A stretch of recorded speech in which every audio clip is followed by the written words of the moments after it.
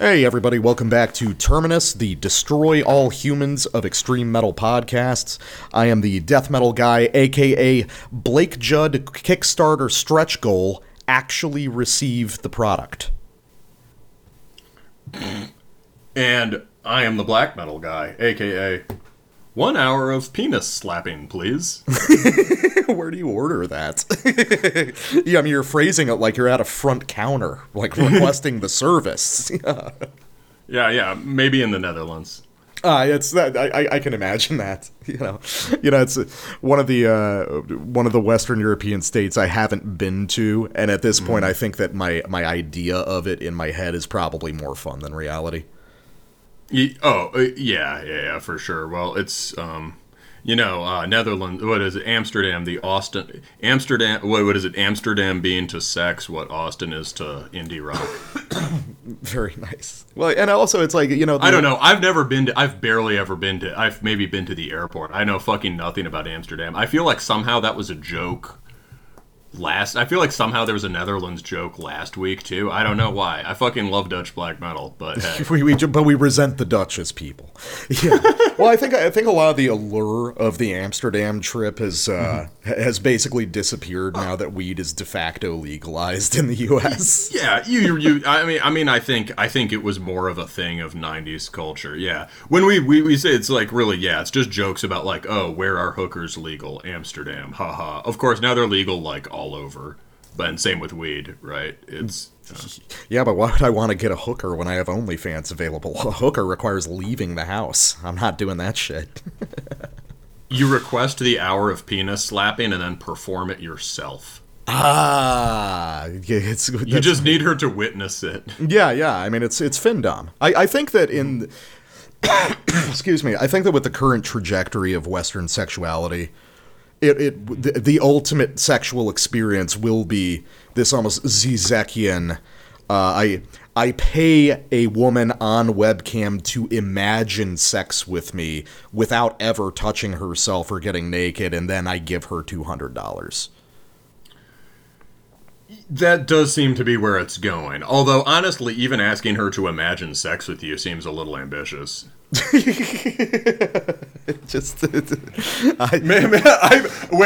I paid a woman online to imagine me having sex. Yeah, not even necessarily with her. It's become so difficult for me to imagine for myself. I have to outsource that to an app. All right. So we got a show today. Terminus Extreme Metal Podcast, and we're going to do our spin-off podcast about modern sexuality, and there's nothing better than two men obsessed with black metal with autism to talk about that. Oh boy. Yeah, I can only imagine. Yeah, we'll just talk about Lucifer every episode, but we do that on this show too. So the usual housekeeping. Follow me, the death metal guy, on Facebook at Terminus me, the death metal guy, on Facebook at Terminus Podcast, and the black metal guy on Instagram at Terminus Extreme Metal. And then if you're particularly dedicated to the dark arts, feel free to donate $5 and up to the Terminus Patreon, which gives you access to the Terminus Prime bonus episodes, as well as the Terminus Black Circle, our private Discord server where there's been a lot of conversation about Finnish death metal as of today.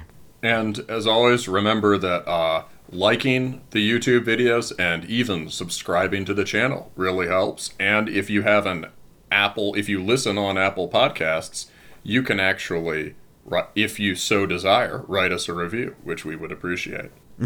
Those are all good bets. The algorithm doesn't want you to know about Terminus. The globalist agenda is preventing you from hearing about torso fuck.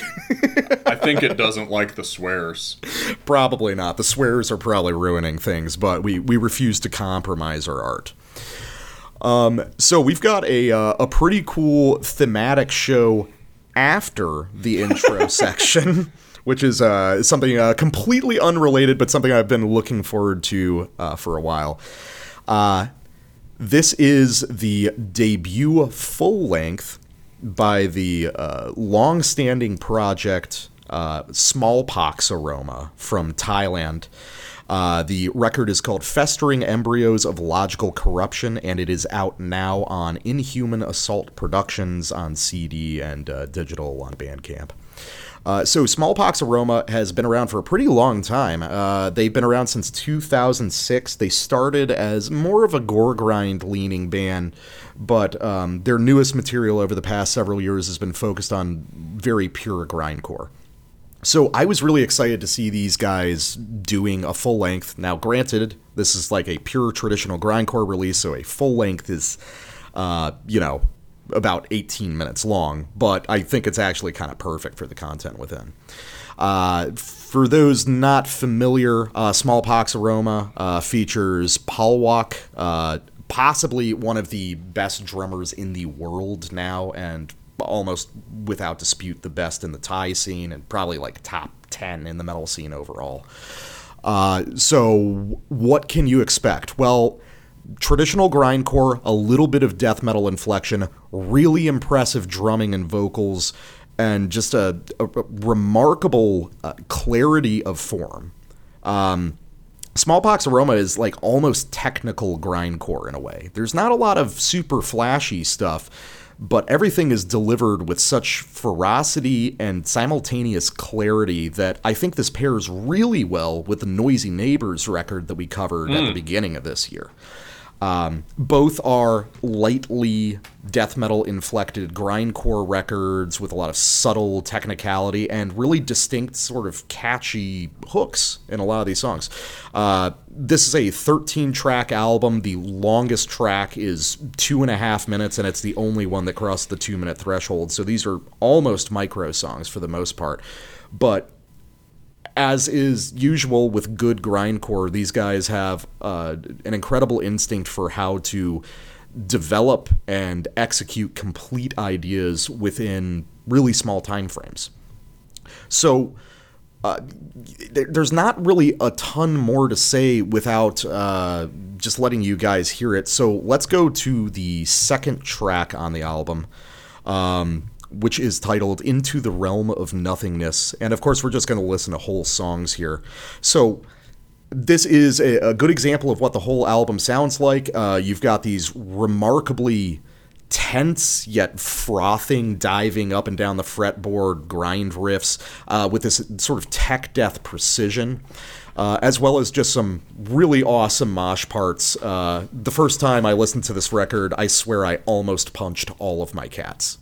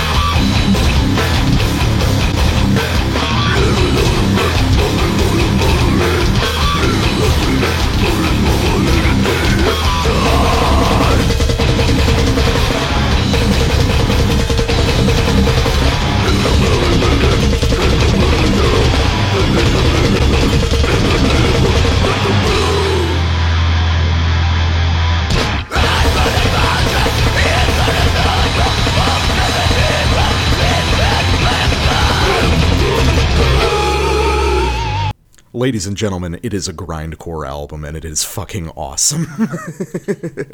I love that nonsense riff. The just boo boo riff. Yeah. That's like a classic grindcore riff. That probably originates in Napalm Death or something. Yeah, we talked about that. If there's like anything that is distinctive, any kind of riffing that is distinctly grindcore, it's like short functional riffing that from the standpoint of other genres is nonsense. Yeah, just these sort of like slashing dissonant angles. You know, they're not even like complete riffs. They're just these fragmented ideas that are played really fast, you know, just as like a textural thing to get you to the next full idea.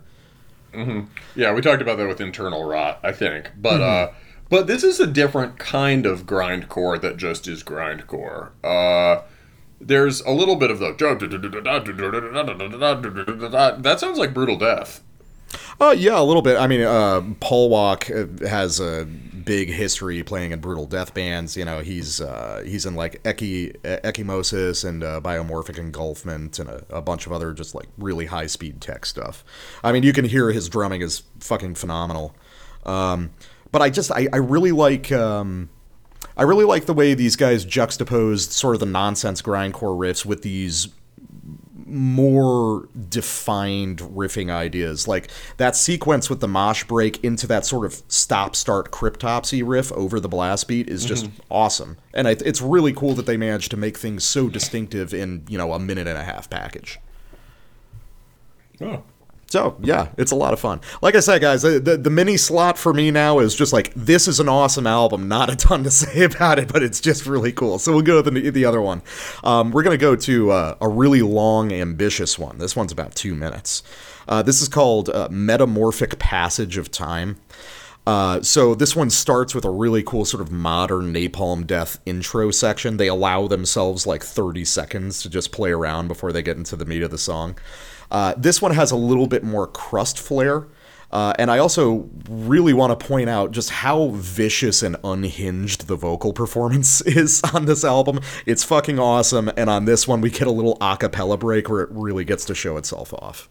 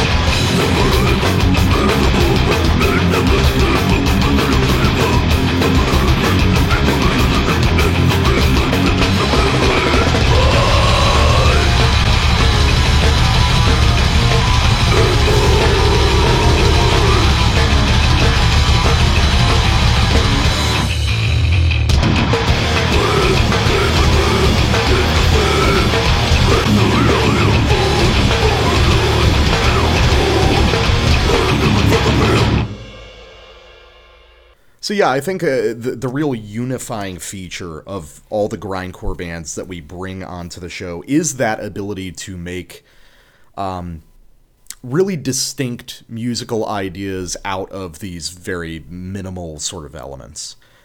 It's hard to do. You know, a minute or two is just not a lot of space to play with.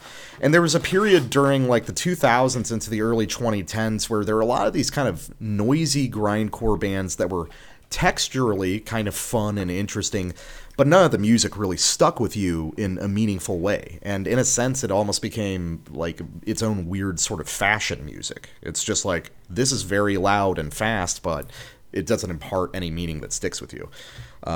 Are you still complaining about Insect Warfare? Yeah, I'm still complaining about Insect Warfare. This is Josh from Defeated Sanity, and you're listening to Terminus Extreme Metal Podcast. And we're back from debating what's really going on in Antarctica to review Yoga by Nécropole, out now on Northern Heritage. So, This is one of the projects of the Frenchman Amertume, who has, despite the dividing his efforts between several projects and having relatively few full lengths has had a huge influence on the modern scene. And was playing what could be considered the nowadays style of,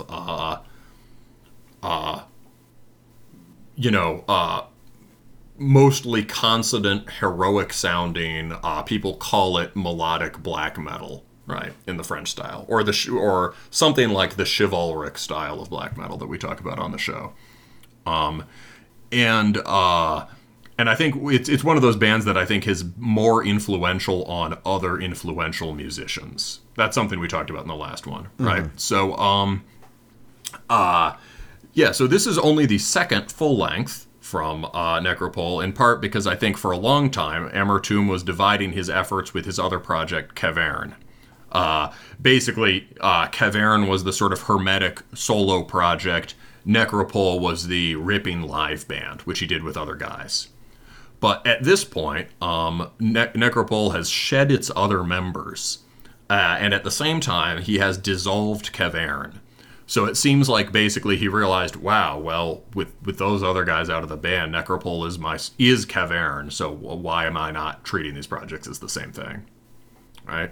And we always talk on the show about the importance of concentrating your efforts and things, so that is cool and interesting. He's staking everything on this now. And I remember that the last record from Caverne we reviewed 2 years ago, La Fin de tous les chants, the end of all the songs, it felt like the end of the project. To me, it felt like a little bit depleted relative to some of his earlier stuff. Mm-hmm. We should also talk about where Nécropole is coming from. I suppose the biggest record from this constellation of bands was Solarité in 2018. And that is the debut of Nécropole. Although the demos and EPs were also really influential. I think those were the ones that were really... You know what really happened? It's like the demos and EPs of his bands were so influential that by the time Solarité came out, it didn't seem as distinctive and original as it actually was. Does that make sense? Yeah. Well, I mean, by the time the full lengths came out, his influence, like his unique contributions to riffing and structuring, had already been sent out through the scene. So he sort of ends up becoming a contemporary of the very people he influenced. Yes, yeah, and I think also to some degree, there are other people drawing from a similar well whose projects only really coalesced around that time too, right? So in part, he's moving in parallel with people, but he had a lot of influence on other musicians,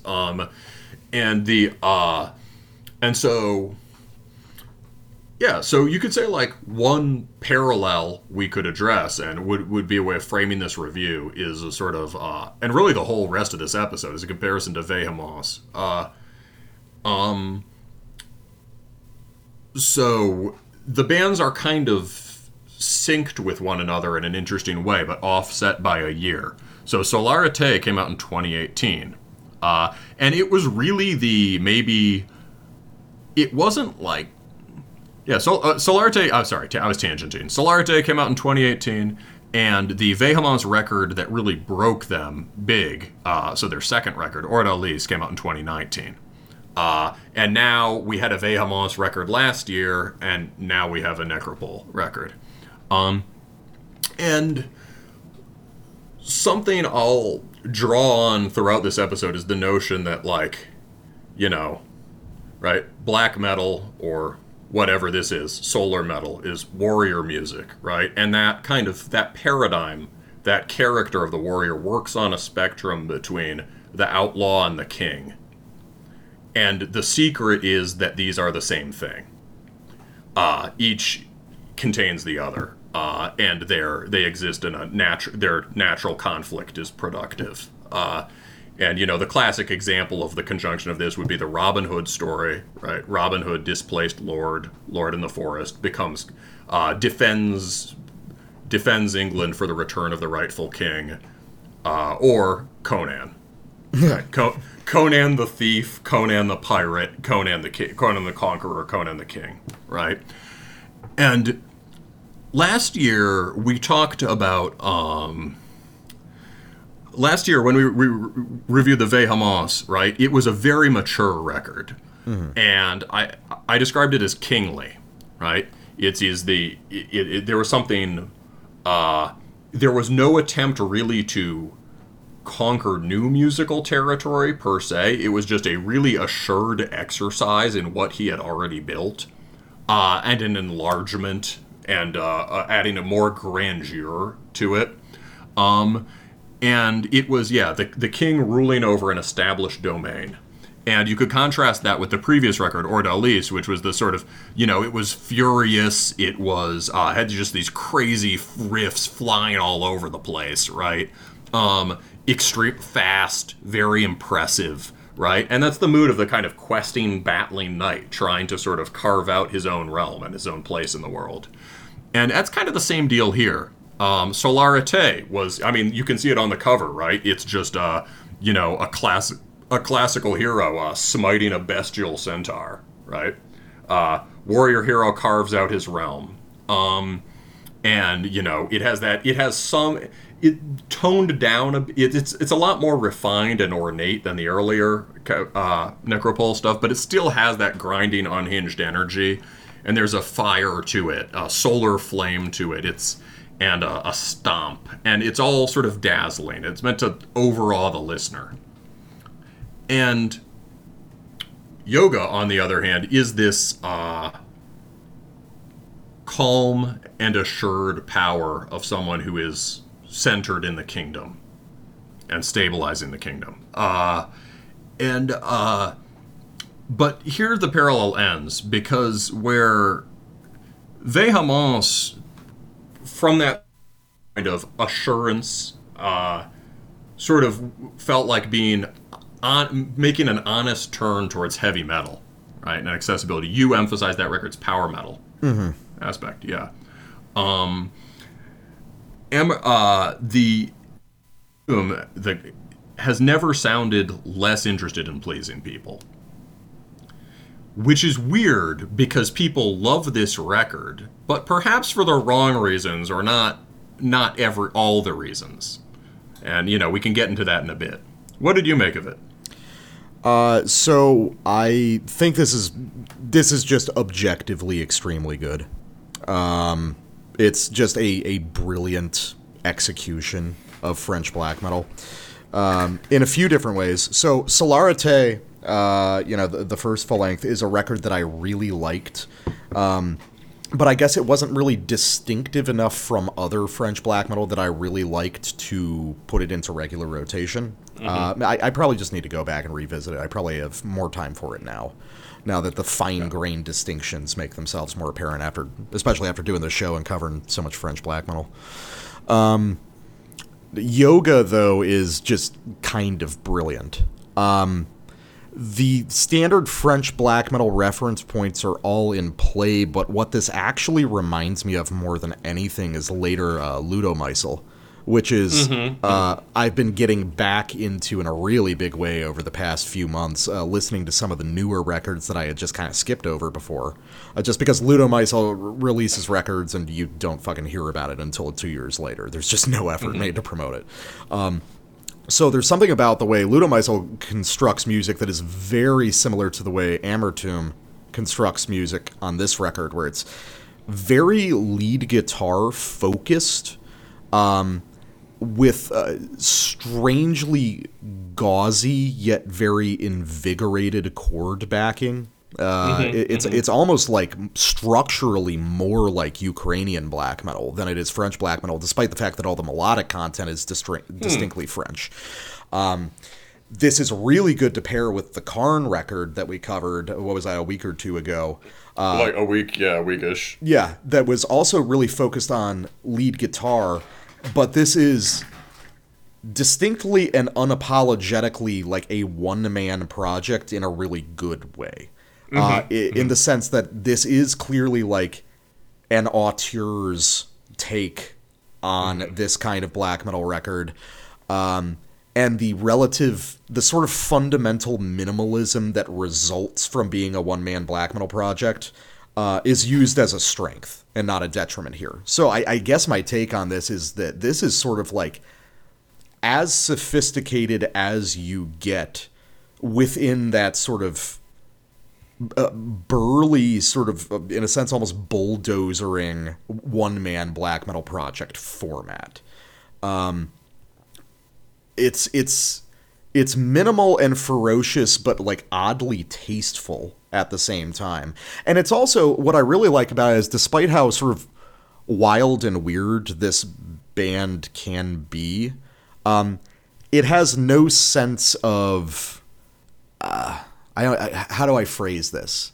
So, for instance, there's a lot of Magla-isms that are dotted around this record. And I can imagine another similar guy, like, refusing to incorporate those ideas because it's Magla. Amertum doesn't give a fuck how you feel about Magla, or, like, whether that's, like, a corny thing to put in because it's too big. He takes the technology, he executes it extremely well, and he puts his own spin on it, and it doesn't matter whether any of this shit reminds you of Magla, or Emperor, or Ludomycel, or anything. Yes. It's just a completely natural outgrowth, Yeah. and he has no interest in any sort of debate of, like, oh, is an influence too mainstream or too underground or anything. Yeah. Yes, he's not going to put anything off the table a priori, right? It's all going to be things he likes, and there's going to be no, like, oh, this riff is, like, too long, or, oh, this riff is too short, or, this riff's too simple, right? There are plenty of really simple riffs. There are plenty of really fancy riffs. There's no sense, like, X riff is the wrong genre, or anything like that. And yeah, not insecure about being influenced by some of the biggest names in black metal. And that is a huge distinction that sets this guy's work above the work it has influenced. Because the early raw demos by both of his bands and EPs were sort of fundamental for the nowadays sort of raw tape black underground, which is, pop music with bad production. And and the effort is to avoid anything that, like, sounds good or powerful. And this guy has always been very focused on just making a really good black metal with every resource at his disposal at the time.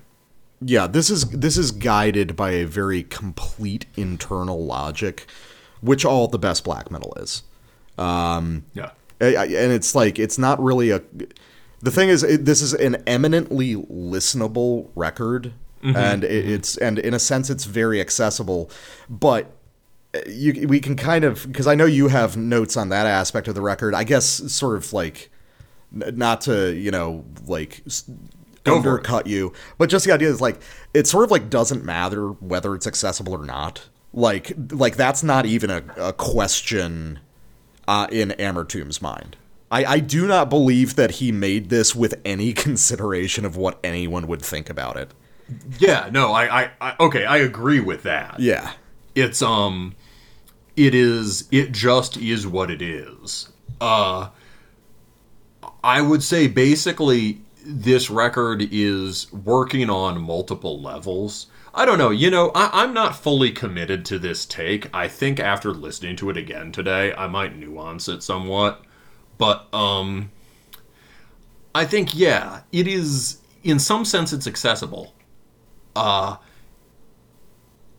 no, I guess it just really is, right? It really is accessible. If you like how these, in some ways, it's an easy-to-love record. 85 to 90% of this, if not more, well, no, 85 to 90, is this kind of smoothly flowing, consonant melody that everyone loves these days. And often at its most ornate and flowery. They're the sort of big riffs of French melodic black metal. That all black metal is melodic. I shouldn't even use that fucking term. But we all know what you mean. Yeah. Yeah. The big riffs that are associated with French black metal. And people online will talk about the riffs, man. But I don't think it's really about that. I think that many of the most many of the riffs that sound most like early Hour Lock, or that sound most like the most epic Peste Noire, or Vehemence, or whatever, those riffs are not really the focal point. And if you isolate them, they tend to blur together. And I don't think pound for pound they're even like as good or as distinctive as the riffs that he wrote to invent this style. I don't think that's really the point. When we reviewed the Karn record, right, the other week, we were talking about what makes a powerful riff is, in part, having these sort of decisive inflection points where it does something or changes, right? That being a method that we associated with, like, Spite Extreme Wing, for instance, where, like, in the middle of a riff, it will, like, dive or redirect or soar or something. And this is a guy who clearly was, unlike almost everyone else, was directly influenced by Spite Extreme Wing. I think Solarite has that all over it, and it really is the first self-conscious... It's the first thing that just basically calls itself solar black metal, which is making good on their, making good on what they were innovating. And so Amartum is familiar with that strategy, but he's using it more at the level of the whole song, or at the level of the album. So it seems like the riffs that are carrying the weight are often the strangest and the most, or they're often, they're the rougher, darker riffs, basically. They're often simpler than the things around them, but they often have really dense, complex, high-tension harmonies. And they have strange, jagged shapes, that lightning bolt shape we were talking about with Spite Extreme Wing. Mm-hmm. And in these moments, this riff intervenes, and it punctuates, energizes, and redirects all of the flowery riffing that is the main sort of homogeneous material of the record. Does that make sense? I get what you're saying. You're sort of implying that there's a metastructural conceit where the most melodic, sort of traditional, like, flowery French black metal riffing is a sort of, like, foundation for the album, but it's simultaneously, like, an ethereal thing. It is sort of a mass that the distinct ideas swim through. Yeah, it is the matter of the record and other riffs. It's at certain riffs that are giving it form. I can kind of see that. I would argue that I guess the only point that I would argue is that I think that we can't discount the fact I would argue that the basic level of riffing on this in terms of French black metal riffing is substantially better than almost anyone out there. I think that, a lot of this is built out of homogeneous material, but if you isolate certain sections and really pay attention to them, there's this, like, masterful subtlety to the way that a lot of this stuff is arranged that, I guess it's not particularly distinct stylistically, but qualitatively, it's just, like, way the fuck in front of almost everyone. I agree he's on the top of this game. Mm-hmm. Right. I mean, I think that's fair to say. There is a very high baseline level of composition here. And maybe I'm taking that for granted in the same way that, say, I took it a little for granted with Cromlech, right? There's a very high baseline. And I think also other things could be said. So on repeat listens, yes, I think there really are just some stonkers, some really good, chivalric French black metal riffs here, right? That is true. And they do carry, some of them are given weight. And also, the closer you look at certain songs, the more, at least depending on the song, the more it seems like the whole song is made of these sort of inflection points. Yeah, I think there's which just means it's a really good song. Yeah, I think that even the most sort of, like, typical melodic ideas at work here are, one, just extremely good within the confines of the style, and two, I think the whole vibe of the record, this sort of like ethereal, mystical quality recontextualizes those sort of standard melodies in a way that gives them new life. Okay. Here's the last thing I'd say in defense of that, Eddie. I think there's like part of the assurance of this record and its sort of removal from part of the assurance of this record is like using this stuff that is incredibly high detail as stock riffage. Yeah, I can see that. And it's like the sort of horror vacui method. The Solitaire was very dense most of the way through, but there actually was space in it. There was like zero space in this record. Yeah, this is very dense. All right, so I think whatever else progress I'm going to make in my understanding of this will have to come from listening to it and talking about it with you. So let's go to I don't know, the first track that really blew me away, Withershins, the second one, and start it right at the beginning.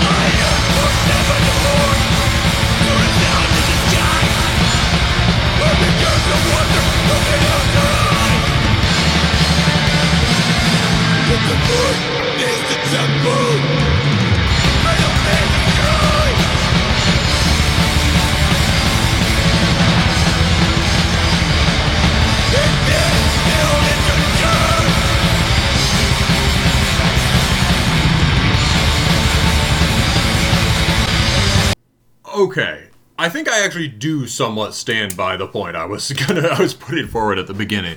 So here you get like a really good, really well written sort of ornate chivalric riff.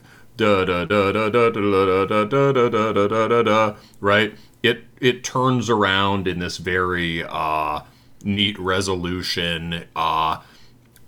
Each of the scale runs is really stock for this style. The thing that gives it its distinctness is really that there's a very fully worked out chord progression under it. However, to me that still sounds like, okay, really good execution in an established style. Second riff is a kind of more mid-tempo part that almost just immediately gives the kind of orgasmic release that I think a lot of people want from this stuff. But I can't remember it. And it's like strictly functional in the song. It happens and then just is immediately cut through by this sort of sawing, downstroking, da da da da da da da, this very high tension riff, that then launches into a second high tension riff, that the da da da da da da da da, kind of a raga riff. Mm-hmm. It's the only place on the record where you actually, or one of the only, where you really hear the connection in an overt way to the sort of the esoteric Hindu subject matter, right? Right. It's like there's a kind of raga drone thing going on. He always avoids sort of hokey Orientalism, though. Yeah. So that's one of the only spots you get it. But and then it's a weird thing happens where he hits that inflection point in the third riff. Then in that fourth riff, as it starts to get this more raga drone feel, the last turnaround of it, he resolves it like the initial chivalric riff. He gives it a flowery, harmonious resolution. And then there's like one more interstitial riff, and then he just relaunches that first big heroic riff. And when it comes in again, I feel like it comes in with so much more force. Yeah. I think that, well, one, I'll actually say this, listening to this again, makes me think even more distinctly that maybe one of the things that sets this apart from a lot of French black metal is this very considered, like, deep appreciation of, like, Ukrainian Russian black metal. There's something about the way Amertum links riffs that really reminds me of some of the more aggressive stuff that came out of Ukraine, especially, like, 2000s into early 2010s type shit. And I really like that. I think that we're both kind of like saying the same thing, but approaching it from different angles, where, yeah, a lot of the melodic phrases you'll find on this record are pretty familiar to us as like devotees of the style. But we got to keep in mind, one, Amertum like had a hand in inventing a bunch of them, so he gets permanent access to them, and sure. and two, there's a real agglutinative quality to a lot of these songs that race through riffs. I mean, that sample was 5 or 6 riffs there, yes. And something emerges from the interrelation of those things. It's almost like the touchstone that I always use for French black metal, like Take. Where Take will do similar stuff where over the course of a couple minutes they'll rush through like 6 riffs, none of which are that significant on their own, but the sort of breathless energy that it gives to the music is its own purpose there. Okay. I think that's a very good point, and that's what I was trying to... That sort of helps bring out what I was trying to get at. Lest there be a mistake, I am not criticizing this record. I think it's fun. I think it's brilliant.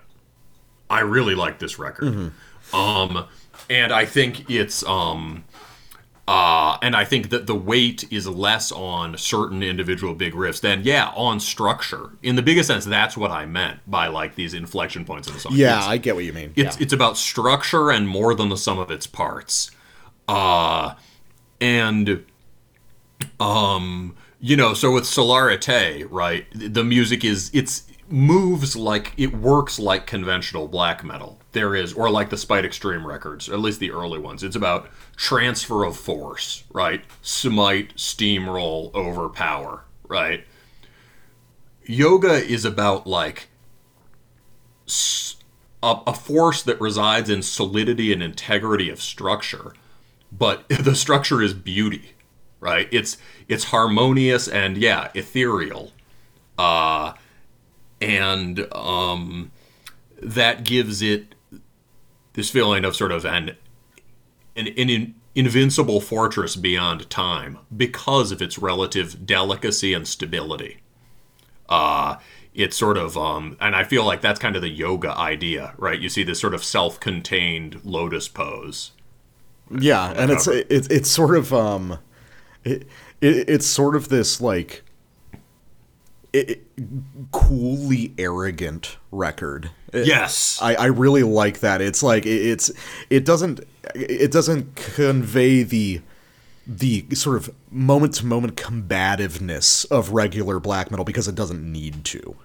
It's so assured of its own position above everything else, you know? It fucking rules. Exactly. And so I think it's more yes, it's and yet I think you're right to point out that despite that, the songs really do move, right? Yeah. You know, it's not just about like, you know, a good example of structure music or whatever is like Ruins of Beverast, right? This isn't really like architecture in any apparent way. That's why it's this sort of ethereal architecture. And the songs really move. Like that sample just zips along, and each riff just hurtles into the next. Yeah. It's very even if no individual riff is designed to be a standout, it's nevertheless extremely exciting music. If you compare it to Solarite, you'll hear like Solarite is ripping. This record is not conventionally ripping. Yeah. And the rippingness has to do, say, with the propulsion and the sickness of the individual riffs. Right? Yeah. Like Rain in Blood is ripping. Every riff is sick, every riff drives it forward and is relentlessly fast. This record is like it has a different kind of speed. Yeah. It's tempered by its own confidence, but not in a bad way. Mm-hmm. Yes, exactly. So we just talked about how the individual riffs aren't that crucial to this record. So let me play a sample where I talk about individual riffs a lot. I'm going to go to the track Sound is the Source. This one just blows me the fuck away every time I hear it. I'm going to start right at the beginning, and I'll give kind of the breakdown of the structure of the riffs after it plays, but I'll say my ears, I raised an eyebrow quizzically at the intro to this song, which has one of the most direct sort of Mgla-isms. But I'm gonna talk about how he uses Mgla and how he uses other bands and other ideas in a way that still feels very personalized to this one.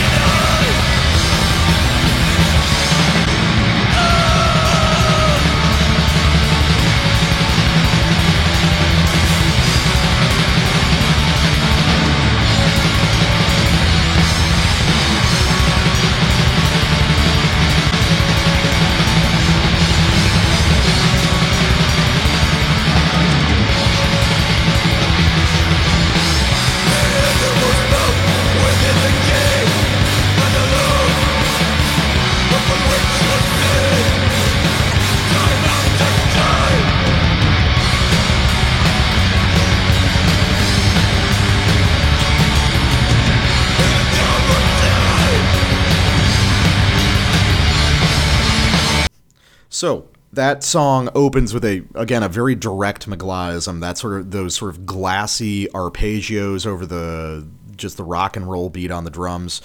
That's going to be a very exercises in futility kind of technique, or even age of excuse. Grossa.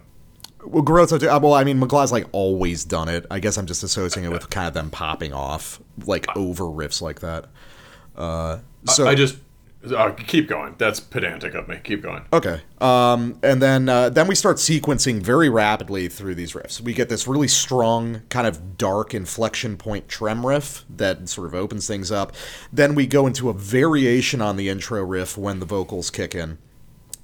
Then break into a single string lead like Karn, but just like not quite as like explosively weird as they are, but still very much in that vein. And then just a brilliant total Franco finish riff. It's just absolutely like it's the best riff on Let the Devil In that wasn't actually on the album. And then into a variation on that with recontextualized drumming that turns it into this sort of like black metal RAC inflected with emo stomp riff. Back to the Migla thing a bit. Yeah, back to the Migla thing a little bit. And what I think is interesting is like the way that Amertum uses these sort of like big obvious influences like Migla or Sargeist, it almost makes you like rediscover what was so good about those things to begin with. Now, you know, the black metal scene is completely littered with people imitating Migla and imitating Sargeist. It can be easy to forget what those tools can accomplish when in the hands of someone who's just really fucking good at using them. And this is a case where he's taking these big, obvious ideas that we've heard in many other places and just executing them at a level that's just beyond what most people would consider possible. Like, I haven't heard a Sargeist knockoff riff that good outside of Sargeist. It's great. That riff is really good, and it shows the ability to snap in a second from one level of resolution to another. Right? You know, that song has a lot of sort of spiraling intricacy, right? And it has these, you know, flyaway leads and things. And then I actually just hummed the riff, but I sped it up. Sorry, I'm not remembering whichever was the fancier riffs, but it just suddenly we're at a big minimalist riff. Right, like just long, drawn-out chords.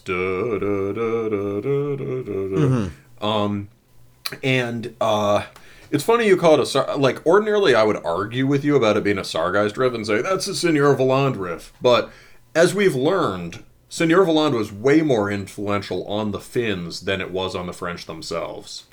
Yeah, it's very interesting how that's worked. Yeah, and then that the French seem to have been getting it more from the same sources, like Gorgoroth. And also maybe from an even earlier inventor of that style, like Osculum Infame.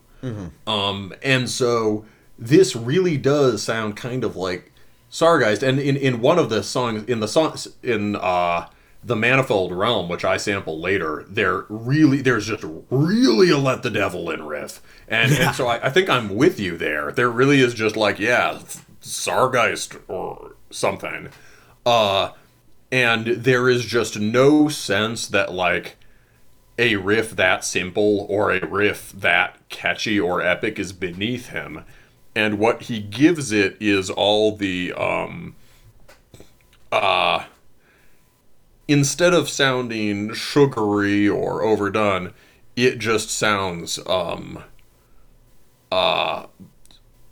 of lofty and resolute. Yeah, it's not just sort of trudging in the same, like, stoked about Satan but kinda sad territory that a lot of bands are. Like, it has a distinct purpose and vision to it. Yes. The riffs on Sargeist here capture the thing that is most serious about that band, which is this sort of, the sense that being a Satanist is hard work. And is demanding, right? There's a sense of like burning spiritual devotion in some of the best Sargeist songs. And although, you know, the thematics are a little different here, he hears that in those riffs and captures it.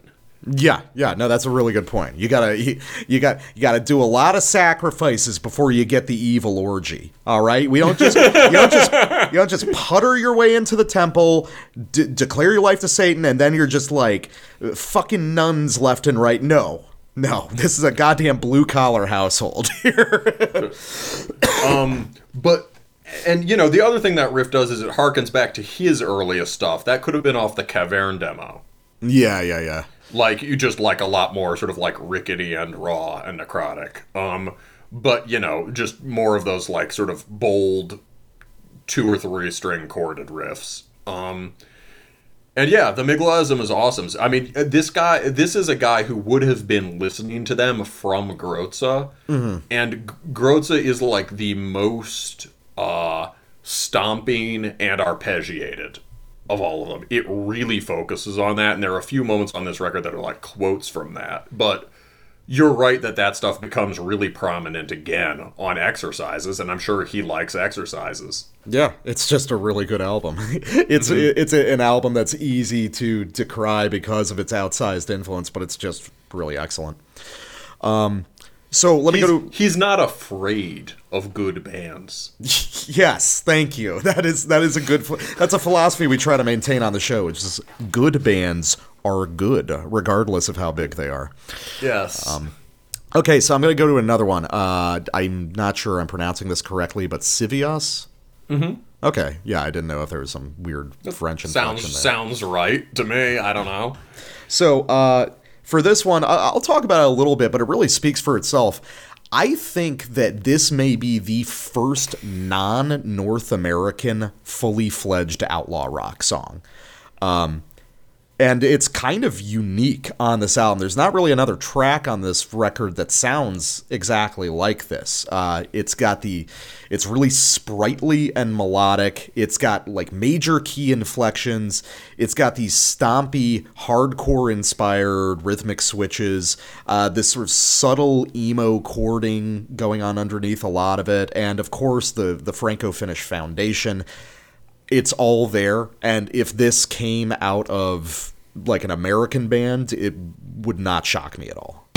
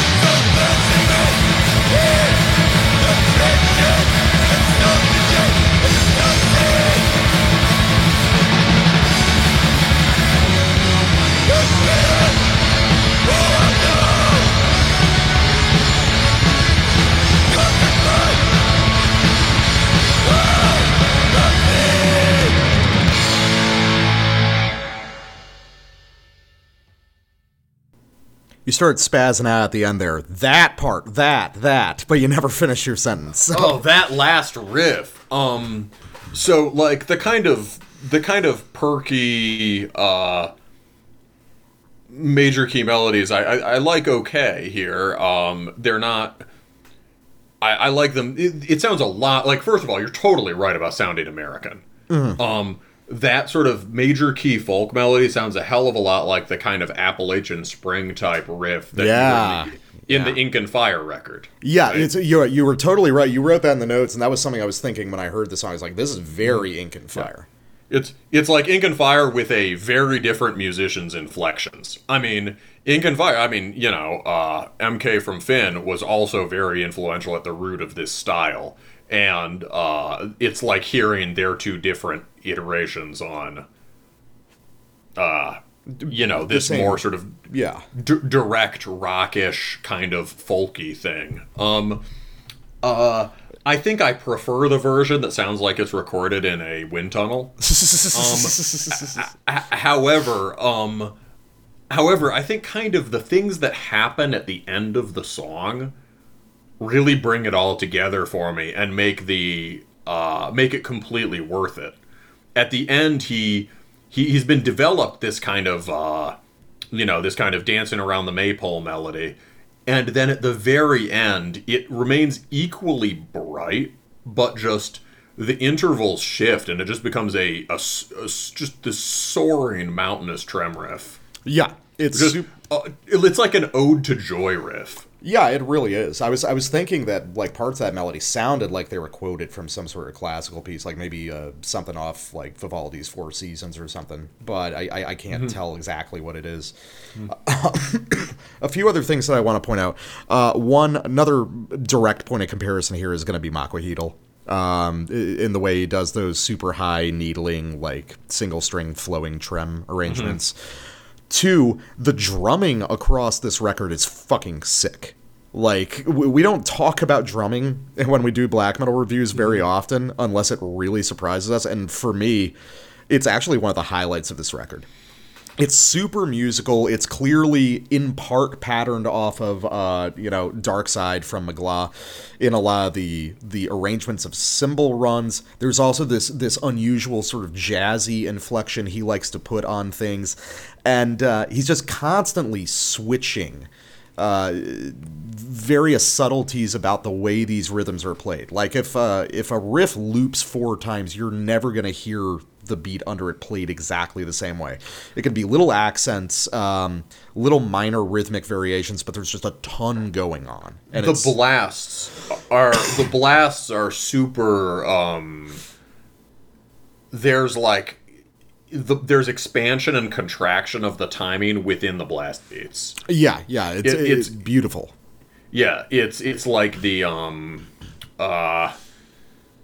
there is, and they also, at times sound like, at times they sound as fast and as brutal as like Morbid Angel or War Metal blasting or like gravity blasts. Yeah. You know what I mean? At times I'm like, damn, that's fast. Yeah, they're just kind of blurring.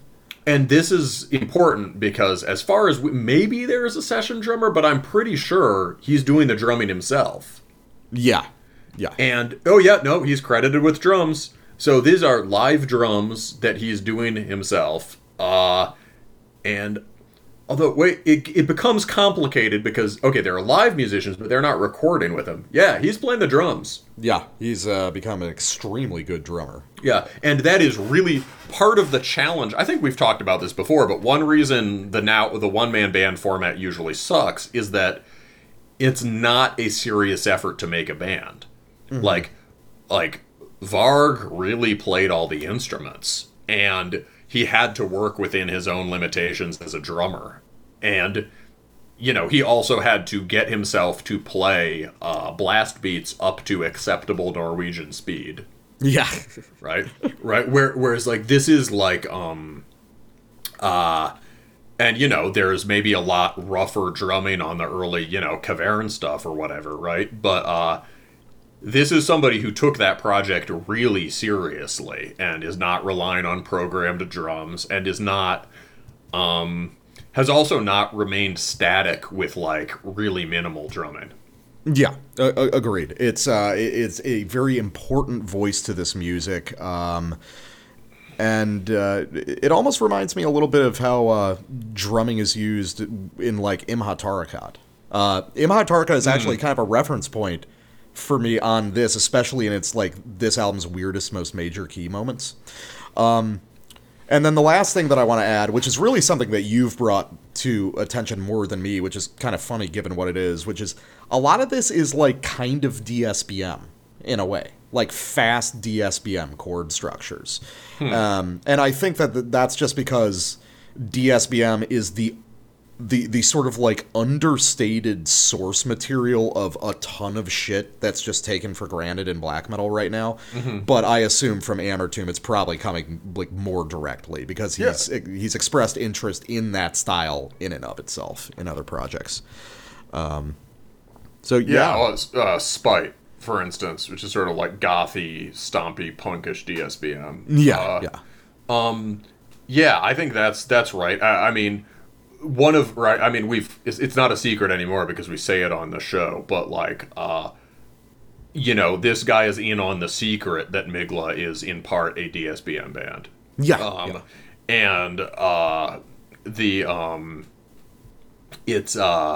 So I can hear that. That makes sense. I could also hear like a Nictalgia thing or whatever.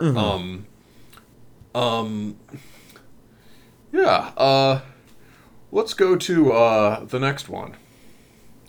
So, this record is difficult to sample, not because there's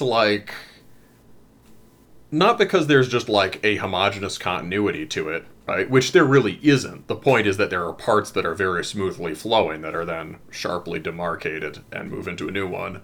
But more because, like, once the songs start, they just don't stop, right?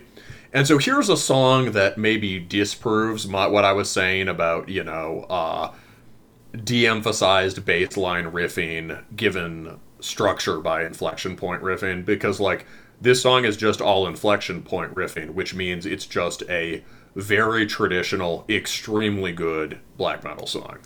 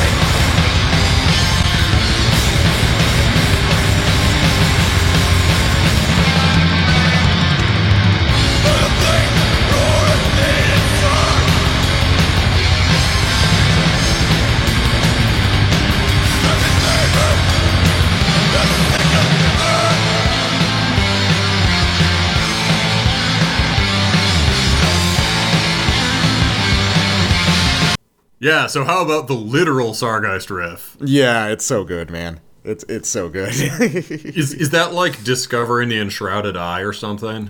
I thought it was the second riff off Burning Voice of Adoration. But with like a different turnaround at the end. I think the chords are the same though. I'll have to re-listen to it and double check. Yeah. But that is a very obvious case of a Sargeist riff, and later in the song, he half-times it and lets it sprawl out a bit, and it's just even more grand, and the connection is more obvious. But, you know, in a way, there's a sort of grand tour of everything this guy likes thing going on, as in a really authentic attempt to make the most complete work possible, right? If you ever wanted to hear a Migla riff that you can just go like, this is War 2, right? That is the end, that is the last riff on this. It's like one of the Migla arpeggiated riffs, but played like speed metal. And I feel like I've heard that riff before somewhere else, like very close. Something, but I can't place it. More than that, though, it's just the way that structure keeps moving. It is so propulsive. Maybe I'm changing my mind. Maybe this is not deliberately sort of restrained and detached music, or maybe not so architectural and ethereal, because I mean this is, I think, the most aggressive track, so it's sort of an exception, but it's also one of the longer ones, and it's at a focal point in the record structure. This is also a place where we can talk about the Nécropole following on Spite Extremewing and the solar metal lineage, because some of the best riffs are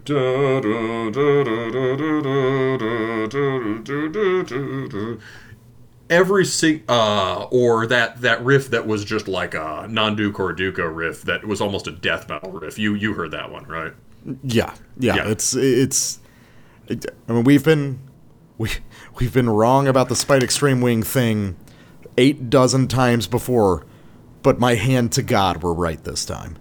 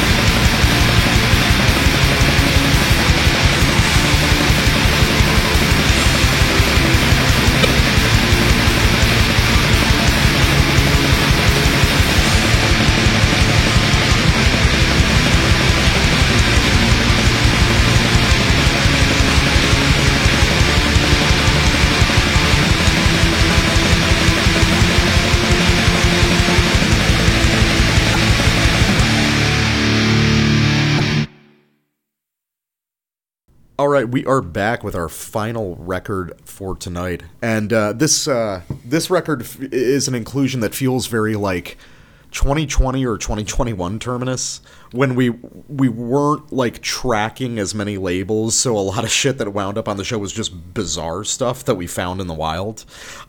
This is exactly the case for this record. This is the self-titled full length by Heresie. Released on France Black Death Grind, which seems like just a small, just general purpose local extreme metal label out in France. Heresie are not a band that I had any familiarity with before this. It is a sort of a French ruralist black metal duo, although there's only 2 people on this record, but there's 4 people listed on Metal Archives. I'm not sure if they're live musicians or how the lineup shakes out, but the material on this record was composed by the core duo. So this isn't something I usually talk about much on the show, but I think it bears mention here, and there's things to talk about within this topic, which is these guys are really young. The core 2 members of this, I know one of them is 20, and then the other guy, I'm guessing he's going to be around the same age, maybe a little bit younger. So this project started just a couple years back when these guys were in their late teens. And it sounds like it in a good way. a lot of the most pivotal extreme metal records were made by guys in their late teens and early 20s. And I would say that there is a certain kind of record that can only be made in that age bracket. Something very direct, sort of deliberately simple, and just deeply impassioned in how just scrappy and single-minded it is. And I think those are all adjectives that apply really well to this album. So to describe what Heresie sounds like is a little bit challenging, because you want to jump to obvious stuff that is sort of thematically or aesthetically similar, and a reference point here would be Peste Noire, but this doesn't actually sound like Peste Noire. In fact, it doesn't really sound like any of the other big names in French black metal. What it really sounds like is a lot of scrappy CDR stuff that I used to hear around the late 2000s and early 2010s. This is deliberately primitive and blocky drum machine-led music, and I wouldn't have it any other way. This is the apex of the 18-year-old bedroom black metal album.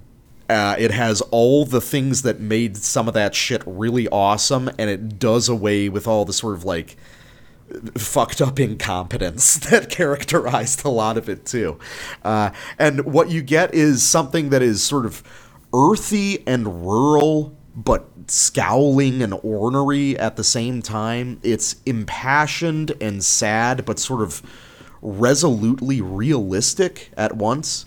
I can't think of another record that really shares the atmosphere that this one has, and for that alone, I think that it's super cool. But Black Metal Guy, you called me late last night when I was at a party to express your feelings about the record, so how about you take it away? I love it. It's awesome. I knew when I selected that you were just going to immediately love this. Yeah. I think after getting through the second half of the record, I think the second, okay, by the time you get to the second, it's a 50-minute record. By the time you get to the second half, you're like, okay, these guys are starting out. There are some mistakes in how sometimes the songs sprawl in the bad way, I think, and lose some of the energy. However, it's partly okay because the songs on the back end of the record are sadder. So yeah, it's not like when I was like, let's say this, when I was a third of the way through the record, I was like, oh, this is album of the year for sure. like just based on the first three major songs, I was like, this is just sick. This is, I think it's a little more hit or miss on the second half, but there's plenty of good stuff there. And the record as a whole has so much personality and energy and is just so true that, it's really commendable. Yeah, it's definitely, it's so fucking spirited. And it justifies its own album cover. This just this very pretty painting of French pastoralism, and it's like there's so many albums that would have this cover and would fucking suck. But this, I think I've seen the cover and I ignored it because I assumed it was Atmo Black. Yeah, you think it's Atmo Black, but this is like simultaneously way more like ragged and mean than the cover would imply, but it's also perfectly contiguous with it. You know what I mean? It's an album of fascinating dualism in that it's like really like pissed off and ugly sometimes, but it's perpetually appropriate for its aesthetic. Yeah, if I wanted to make a broad comparison for this, it would be Pagan Hellfire. Yeah, I can see that. Which some people have also compared Cavern to. But like, basically, for that comparison, Well, you know what? Let's just get into a sample first, because I think that'll be helpful. But basically, the overall point related to the cover and to Pagan Hellfire is this record has a wonderful production. It's raw, it's rasping, it's trebly but not spiky or grating. And like a lot of the early black metal records, it's mixed kind of quiet, but in a way that begs to be turned up.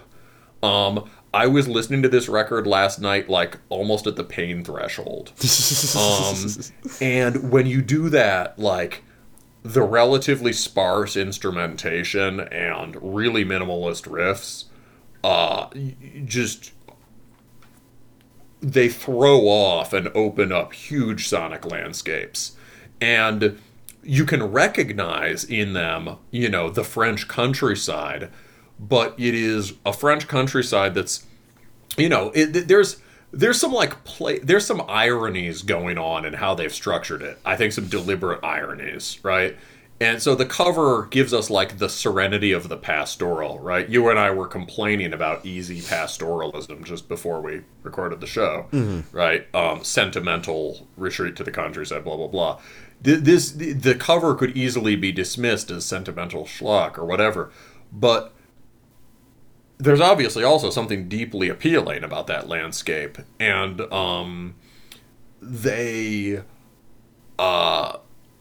and in the music, they sort of take that familiar, sort of domesticated, well-trodden, thoroughly kind of farmed over, settled, humanized land that's had just, like, thousands of years of continuous settlement and, at least 1,000 years of continuous sort of civilization there. Like, you're right, punctuated by more than that, but okay, like, there's Rome and then there's the Dark Ages, right? Basically, rural France in some ways is land that has been worked over by people for a very long time. And there are, we're all familiar with these vistas of rolling beautiful hills and, lush forests and fertile valleys and all that. And it's easy to think of it as a sweet thing. This record sort of defamiliarizes the French countryside, and suddenly you're seeing it as rugged and harsh and as sort of wasteland in the way they meant it in the Middle Ages, where nobody lives. You see, it's interesting, because I almost have this, like, sort of parallel yet opposite take, just in that it sounds like it is a familiar and strangely comforting landscape because you grew up there, but because you grew up there, you know that it's dangerous also. Oh, I like that. I mean, yeah, this certainly is not about being disturbed by the land. It's about a deep feeling of rootedness and identification.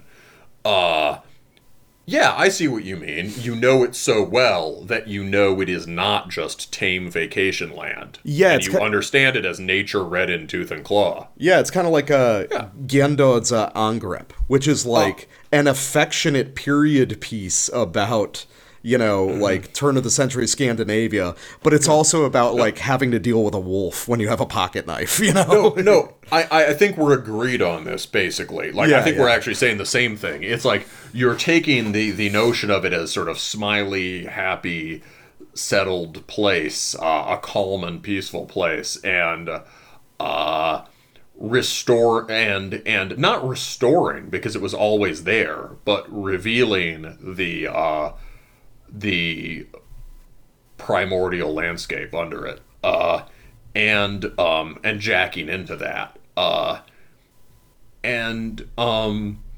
You mentioned Gyendod. Well, let's drop into the record on a riff that just sounds like it could have come off of one of the earlier Gyendod records.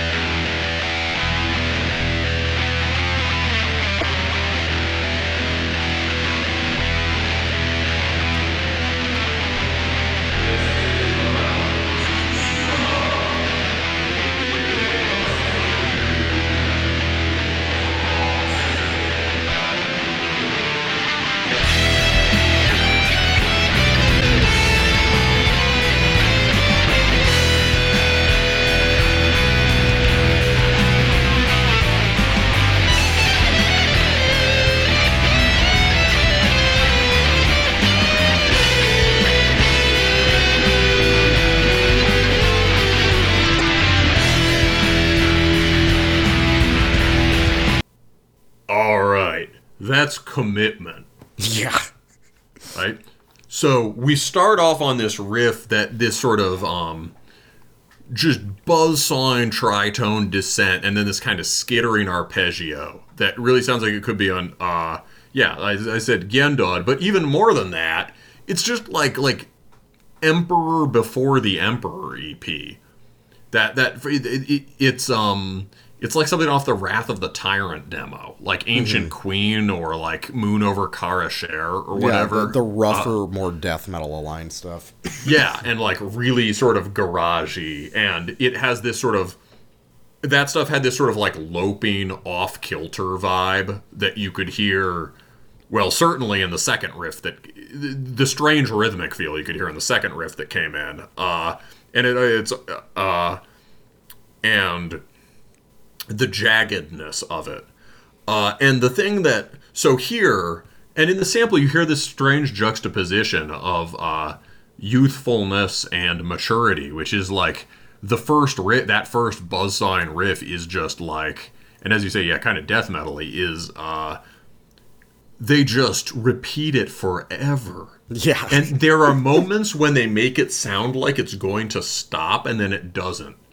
They never do like a fake end to it, like Overkill, Motorhead, but like there are moments where it's sort of like fakes at a turnaround or something and just plows ahead. They don't drop it. And it's that is the kind of thing that once I realized that they weren't going to stop playing the riff, I was like, this is genius.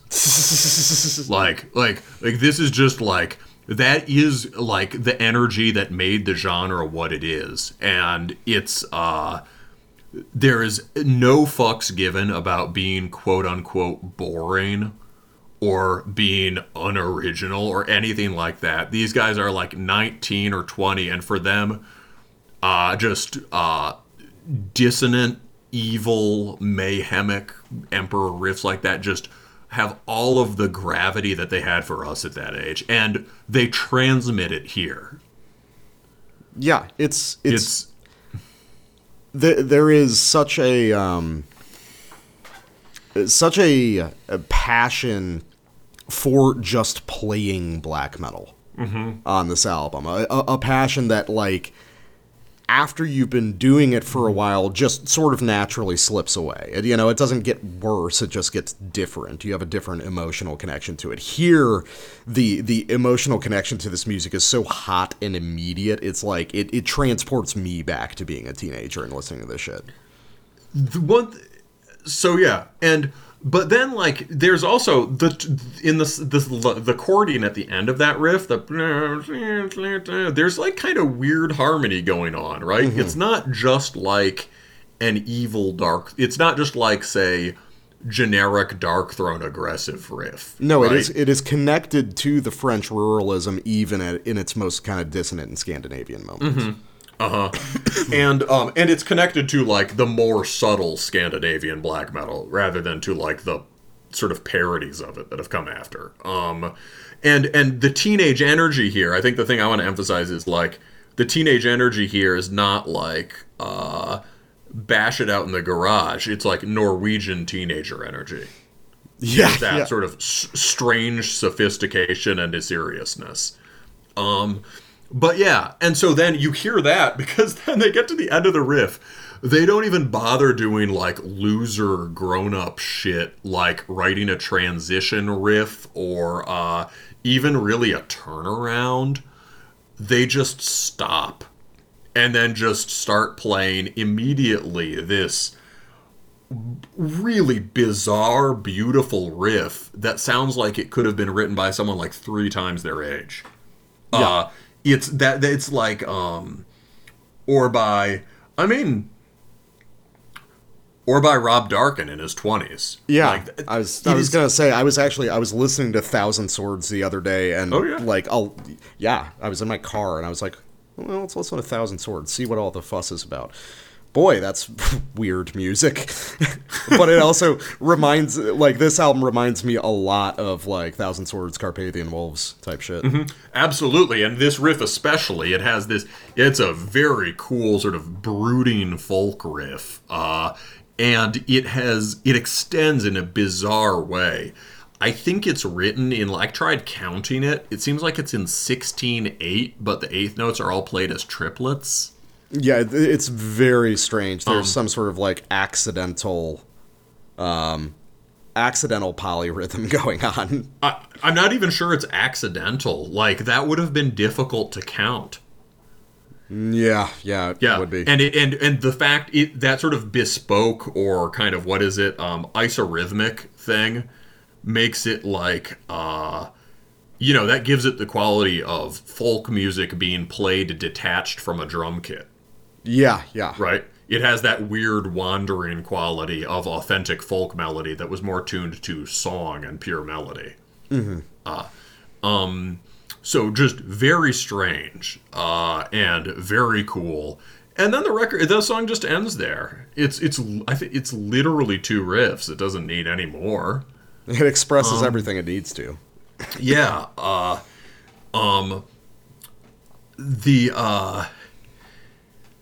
Yeah, so I think that's what I have to say about that one. But that one is awesome. It basically is just, this is sort of, and the other big picture thing I wanted to say, I mean, this is really a great foil for Nécropole in that these are both, Nécropole is the event, it shows the same absolute conviction, right?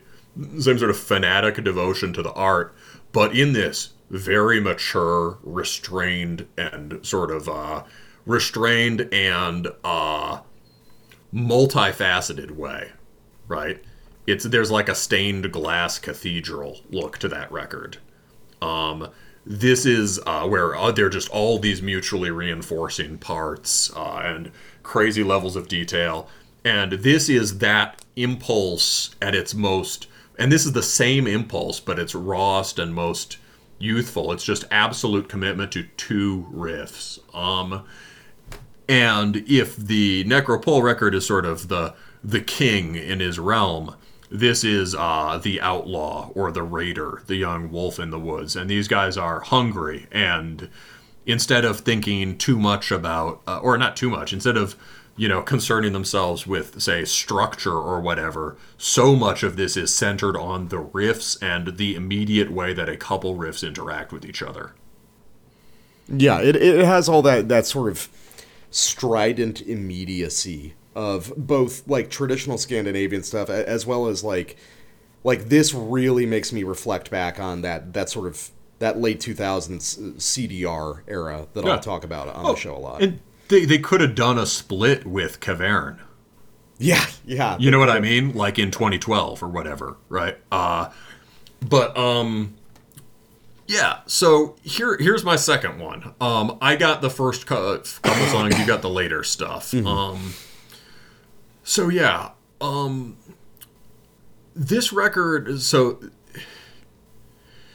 This record, where Yoga has this kind of sublime repose, although I'm not sure I even really buy my own take on that anymore. This record is, it's pretty driving, and the motion is coming immediately from the riffs. And more than that, I buy it. It does not have, what does you say, the sort of like distant confidence or whatever of the like, right? Yoga is, yes, it's sort of, it shows an effortlessness. This record is all under great emotional strain. You can feel that it is made by people who are being racked by passion, right? But it's not some sort of like teenage Bildungsroman. You're endlessly striving and never getting anywhere. You're always in the act of growing up. And it's not just like all-directional impotent angst. It is fiercely directed. And the interesting thing is that this record... there's some real drama in the structures. It's not always just riff. And this song shows, in a very simple, very direct way, there is tension and striving, but there's finally actually attaining. And let's start the sample just as the main riff reaches a false peak and tumbles down.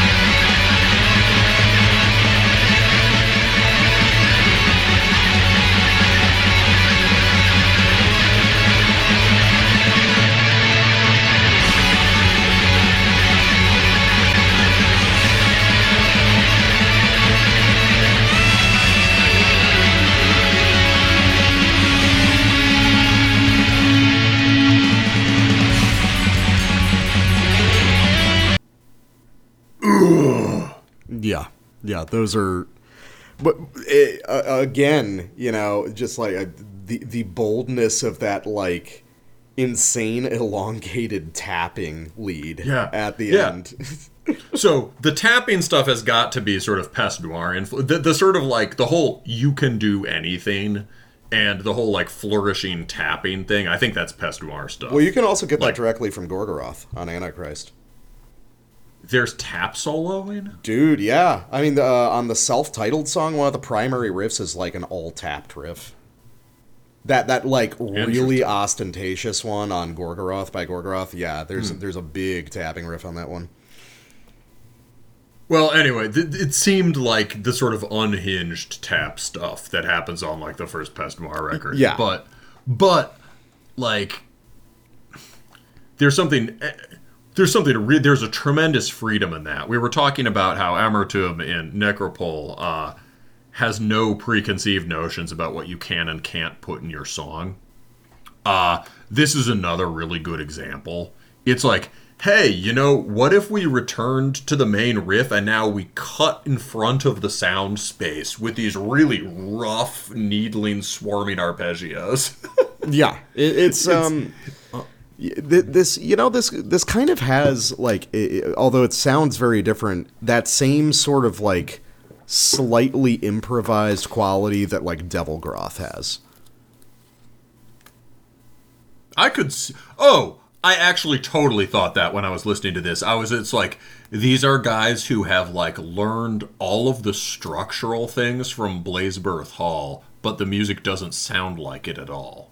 Yeah, like, I can that hear that. climax could have been on the sort of fierce directedness in that climax could have been on the Sternatus record that came out last year. Yeah, I could see that. Whatever your opinions on Blazebirth Hall related drama.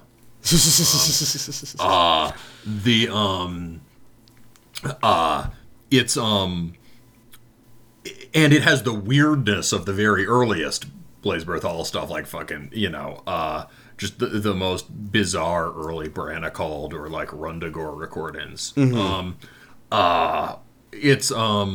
This record is, although it has a lot of the melodic sensibility and harmonies and the riffing styles we associate with French black metal, and some of the soaring moods and the also, as you say, the sort of misery. French black metal often gets flattened into sort of pleasant and pleasant music, and this is extreme metal, first and foremost. And anyway, the thing I really wanted to say about that build-up, though, is like that method of huge build that's driven by lead work is like Pagan Hellfire. The riff Solidarity has a couple huge songs, including the title track, that just function around these soaring, spiraling leads that just keep going and keep going and keep going, and then boom. Except the interesting thing about this song is that once it hits the climax, that's just it. And the point is that the maximum of energy is in the striving for it, right? And they do a really subtle setup, too. When they go into that escalating part, there's also a very Pagan Hellfire sort of stompy part with these weirdly disharmonized leads. Those kind of like, this kind of like ugly, that kind of abrasive lead work is also pretty Pagan Hellfire, and the stompiness of it. And he's got the bass chasing the guitars in a really cool way. Yeah, which you'll talk about. Yeah, I'll talk about, because the bass work on this album is really good and really interesting. But yeah, so basically it's when they come out of that skronky part, they suddenly introduce a riff that is very similar to the main riff, but is much more sort of instead of having this tense, longing, striving, it's like a soaring, overcoming, triumphant, like mighty riff, right?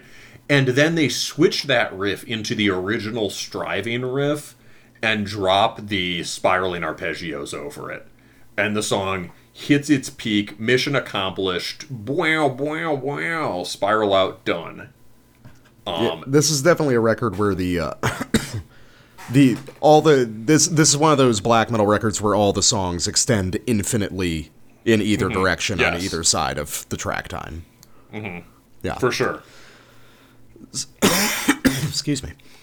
So my samples are going to emphasize probably the more directly sad sounding stuff. There's a big streak of DSBM on this, and I don't think they would be shy about telling you that.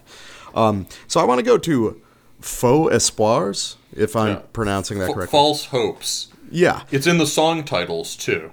Yeah. So this is probably my favorite track on the record. And this is where the sort of understated sophistication of this band really starts to speak for itself. In contrast to the first couple tracks that are based off these like really kind of snapping, contrasting compositional techniques, this is a lot smoother and more contiguous, but they still manage to pack a lot of really cool stuff into that texture.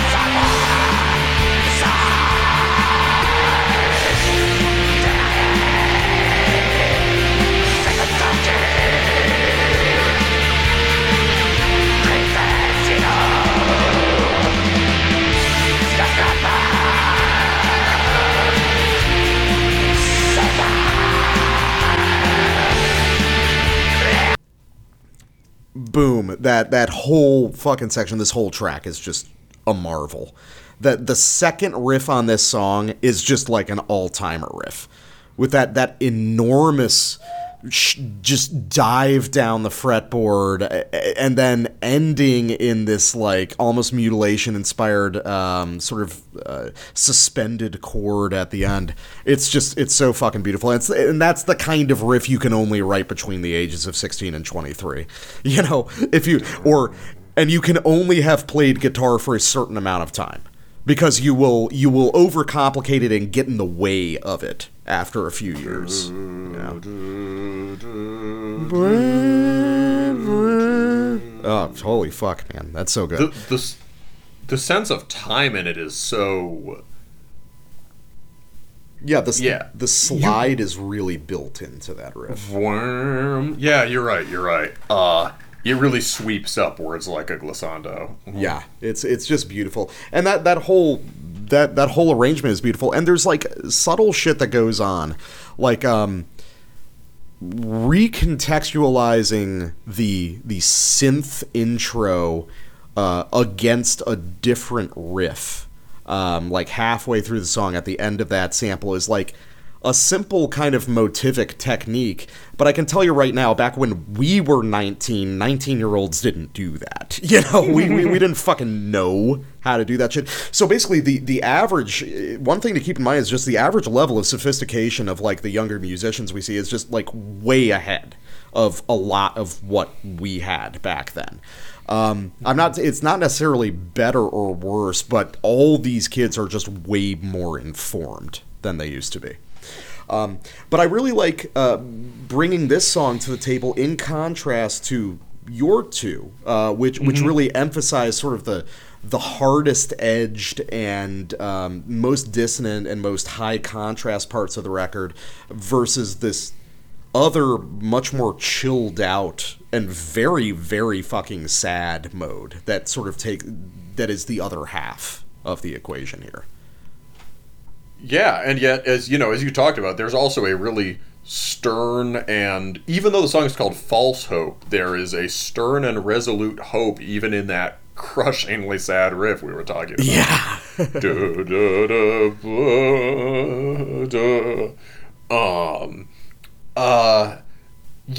Should I get into the stuff we were talking about during the sample? Yeah, go for it. Yeah, well, so there's something here where, like, this record, the song titles, I was saying at the beginning, there's something about the sort of deliberate ironies of the record, right? You have this happy cover, and then the music is, well, it's a lot of things, but it's not blissed out. And the song titles have this sort of, they sort of bounce different moods off each other, and sometimes contrast even with the content of the song. I don't know, so like, I don't know, first one, Heresie, that's easy enough, right? That's just like, okay, confrontation, conflict, breaching with convention, and it's also just a nod to the Norwegians, right? And you can hear that musically. Second one is Abod, how do I do this? Aboud de Souffle, which means breathless. It's the name of a Godard film, but I doubt that's what they're referencing, at least on... They might be referencing it ironically, but I doubt that's what the song is about. But, sort of breathlessness, excitement maybe, but also stifling of breath, maybe also anxiety and tension. Next one, False Hopes, right? And False Hopes has some of the most beautiful, sprawling melodies on the record, right? Interlude, then track 6 which is very aggressive. Maybe not one of the most successful riffs, but very aggressive dark track is called To Truly Live. Then there's one called 7, the more elegant one called The Sad Lie. And then finally we get to United Esprit Uni, right? I don't know, United Spirits. The record seems to really speak to part of the unique mood we've been trying to wrap our heads around, is that this is Zoomer black metal. And it's about the and their relationship to the land and to France is different from that of Gen X or black metal musicians. So if you can hear in the kind of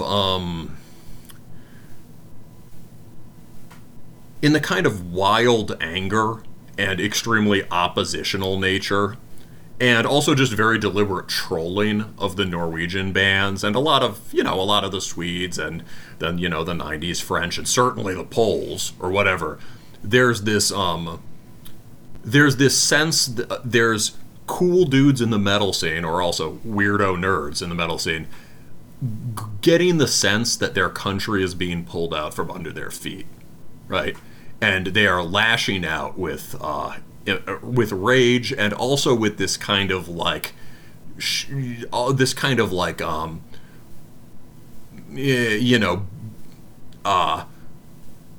cruel jests, right? Provocation, opposition, confrontation. And there's this record is a little bit different. This record, it feels like they grow up in a France that's already gone. They feel the country to have already gone out from under their feet. And yet, at the same time, they feel there's an incredible solidity and groundedness to it. It's almost like, we know things have changed in a kind of very conclusive way, or things have changed in this pervasive way. We are not growing up in idyllic rural France. And yet, for that, we look for what is solid and what is enduring here, which is the land. And as you say, right, once they know the land reveals its terrible majesty, and they are regrounded in the place. It's almost like there's less anger here, and there's more of a sense of, I don't know, in another way, this is like the Cavern, but in a very different way. This is quite assured music. They feel completely dispossessed and disinherited, and yet completely at home.